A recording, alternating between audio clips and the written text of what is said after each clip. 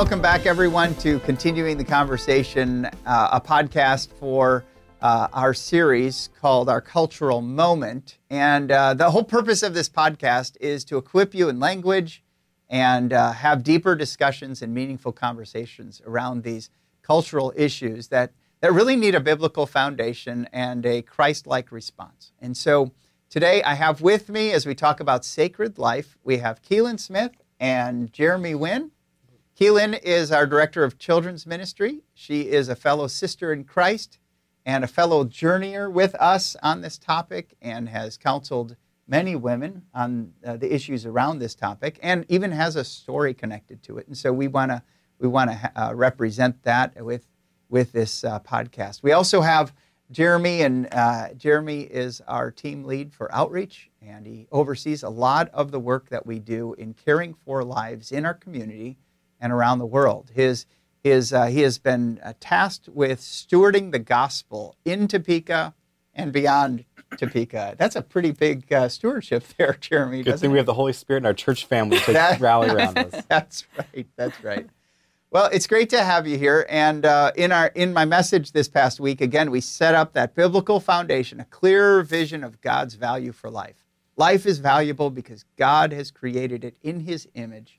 And He's the one who gives dignity and meaning and purpose to us. And so we want to be people that again, come around and give value to people and reflect the image of God that He's crafted in every person, whether or not they believe in Christ, whether or not they're following Christ or living even a life that brings or gives life to others. Everyone has value. Everyone has meaning. Everyone has purpose in the plan of God. And so we want to be a church that is aligned to God's value. That means from the womb to the tomb, we're connected with people and we're loving people and we're standing for and with people because they're made in the image of God. Then we looked at what it looks like to align to that.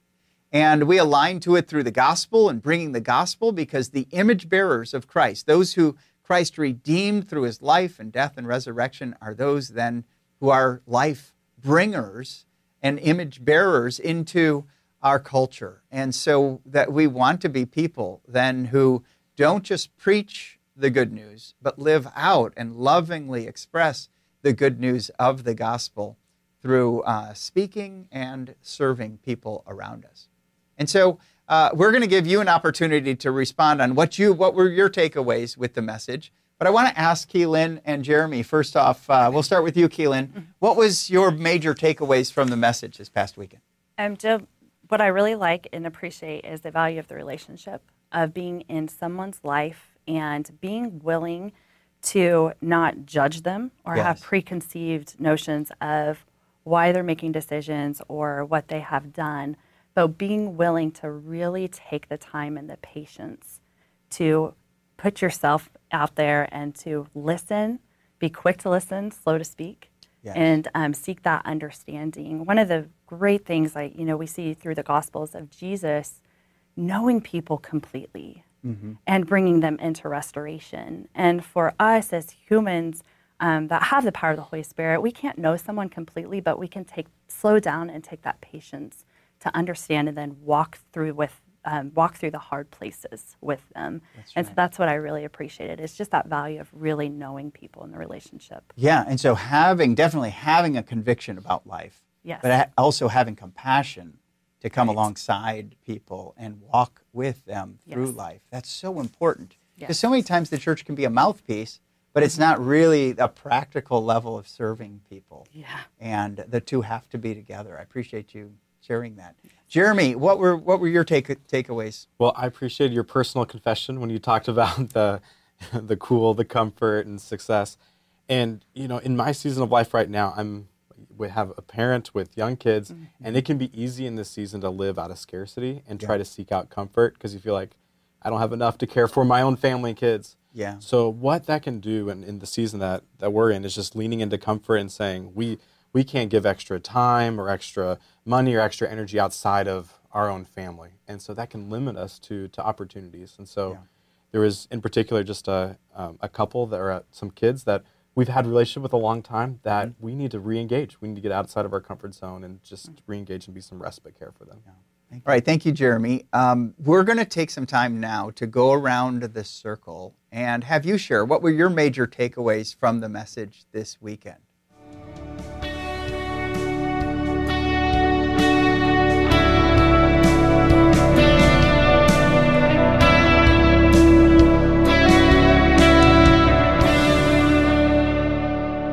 My next question for you and for our panel here is to talk about that emphasis that we made this weekend on kind of whole life perspective, womb to the tomb of the value and the meaning and the significance of people. And as we look at that, we need to have that conviction expressed through language.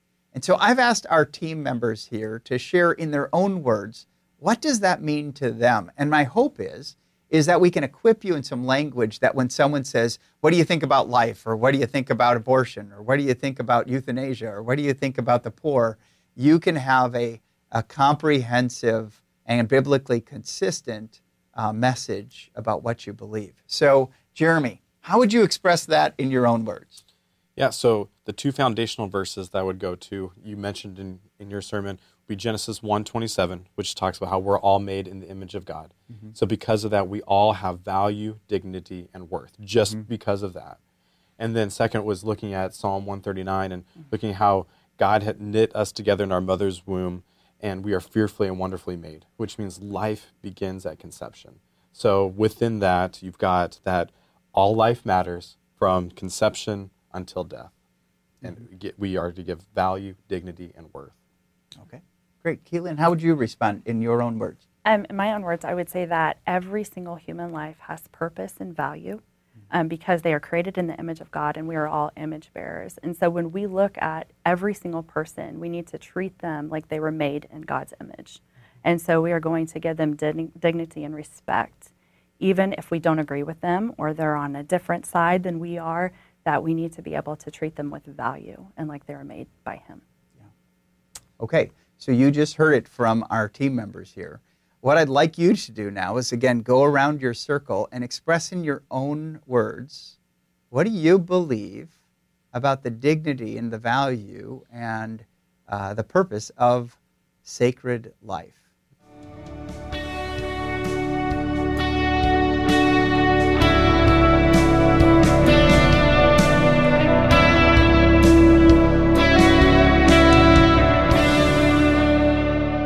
All right, so we're back, and now we're going to be talking about our team members' experience with this topic over the course of their lifetimes. And so what I want them to share is just tell us your experience as you've navigated sacred life over the course of your lifetime. Keelan, why don't you start us off?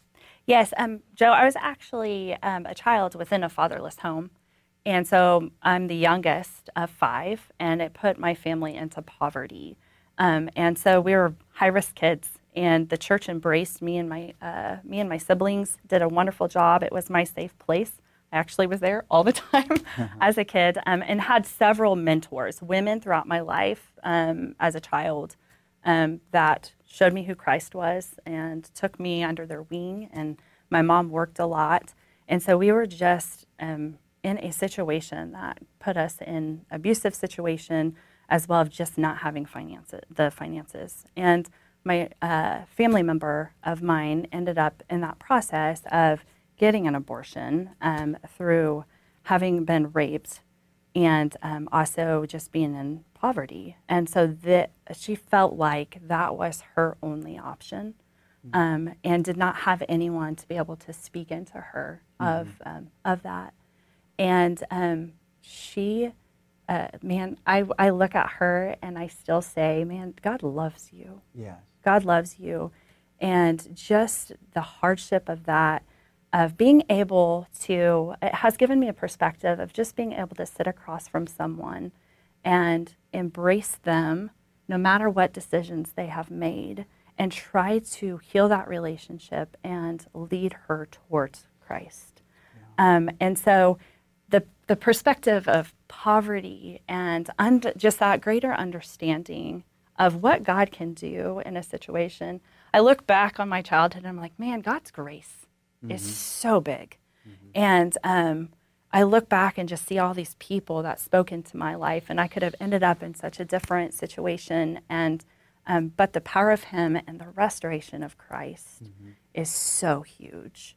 And so, but just being able to be in relationship with people that we don't always understand why they've made those decisions, but being able to come alongside them and say, I'm going to jump into this hardship with you and stick, is so powerful. Yeah. That's thank you for sharing that. I really appreciate you going there with us. Yeah. And Jeremy, what's been your experience on this topic of life? Yeah, been a little different, but grew up in a Christian home, middle, upper class, white, male. And so with that, had a strong emphasis of being pro-life and just a conservative worldview. And as I've grown up, and whether it was living in the Highcrest community or being engaged in foster care and fostering different kids, or through our journey with adoption as well, God in each of these different phases has really just opened my eyes and grown my heart. Definitely very pro-life still, but grown my heart just for all different types of people. And as I've been in relationships with people in different phases of life and different situations, scenarios, it's just grown my heart for all kinds of people. Even as I've been able to travel around the world and see, poverty internationally, but seeing just the love of Christ at work in the midst of everything from slums to leper colonies to AIDS colonies, just how all life matters. And it's touched my heart and grown my heart. And, just even looking at our kids and how we can love their birth families and stuff. I just think as you put yourself outside your comfort zone and in situations to be in relationships with people that are different than you, it builds compassion, it builds empathy, it builds grace, and you learn so much from them as well. Yeah. I have grown so much from all these experiences and relationships that have been outside of maybe my typical comfort zone or how I was raised at an early age. Thank you, Jeremy, for sharing that also. What I want to do now is just, again, go around your circle and share the answer to this question. What has been your experience with this topic of sacred life over the course of your lifetime? And here's a really important thing to do just in group dynamics is really try not to solve someone's problem or point a finger at someone if they say something that you disagree with. Our picture is here to practice what you would with anyone in the world of a listening ear and an appreciation for them to go there and share part of their lives with you. So go around and talk about your experience with this topic of sacred life throughout your life story.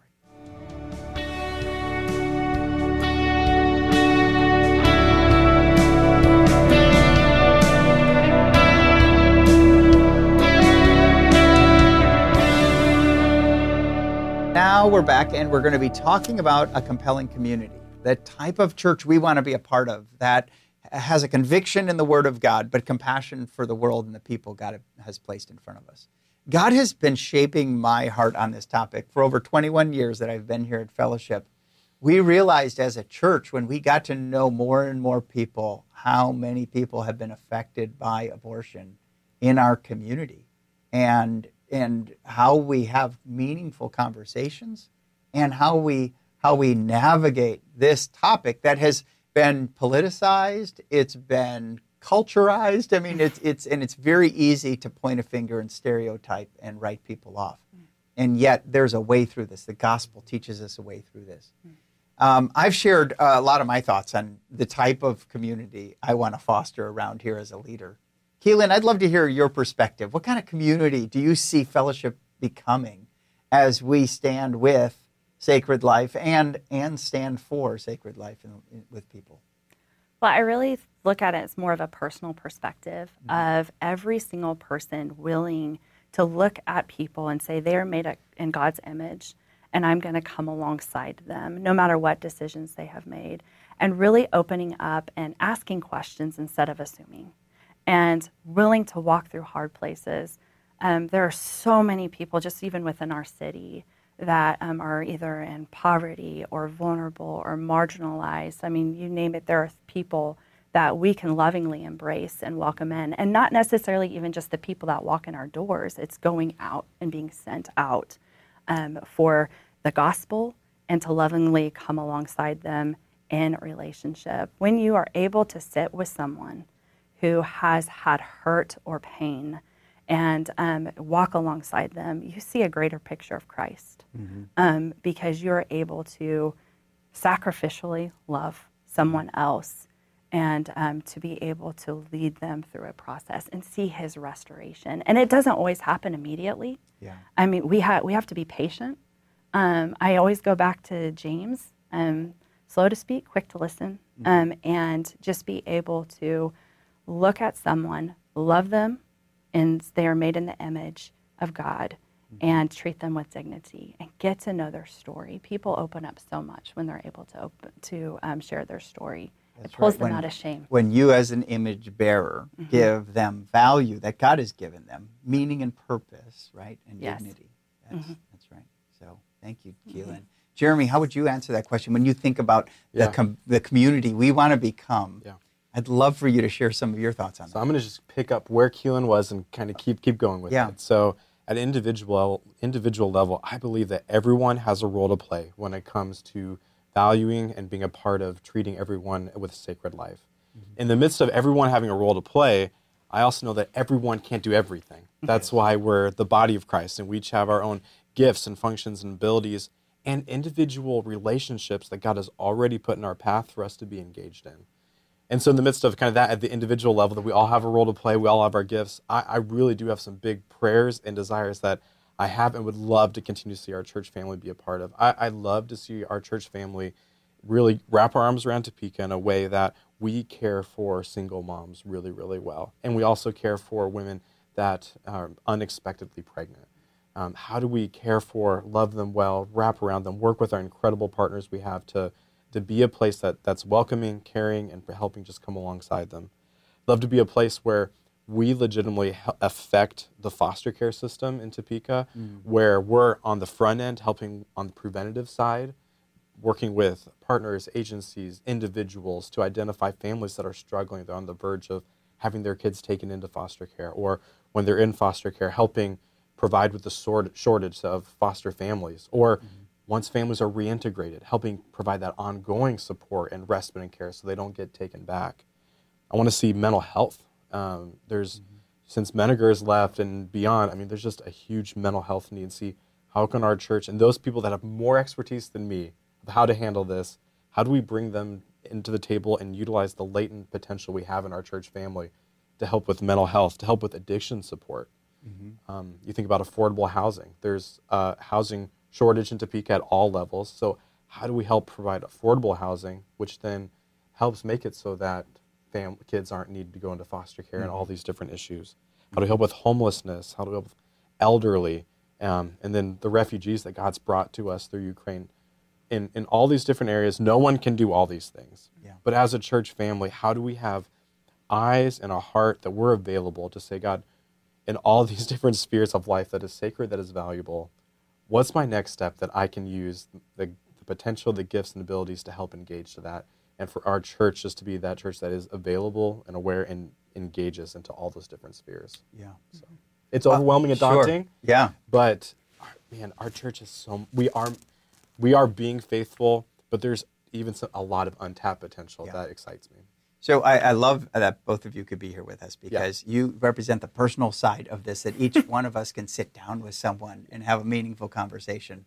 If you look at how ideologically this topic has played out, it's two sides and they just yell at each other. And we have an opportunity to be the hands and feet and mouthpiece of Jesus, proclaiming the good news of the gospel and the grace of God that's appeared to all man through Christ, while at the same time helping people take their next step, whatever that looks like, from a personal to a community or city perspective.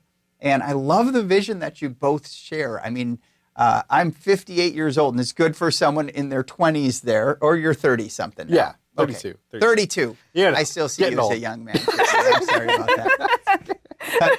But for someone in their 30s to have a vision like yours and to be in leadership here is an awesome blessing to us. And then as I just think about everyone who heard this, all the ears who the Spirit might move into being intentional and into action, not just words, but into action and expressing the beauty of Jesus and his value for life through this opportunity is a great thing.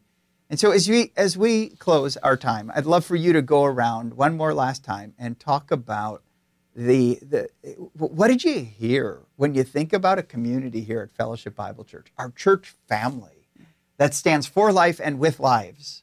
What could it look like? And share some of those ideas with each other. Encourage one another. Affirm each other as we talk through this, because God's not going to call everyone to do everything.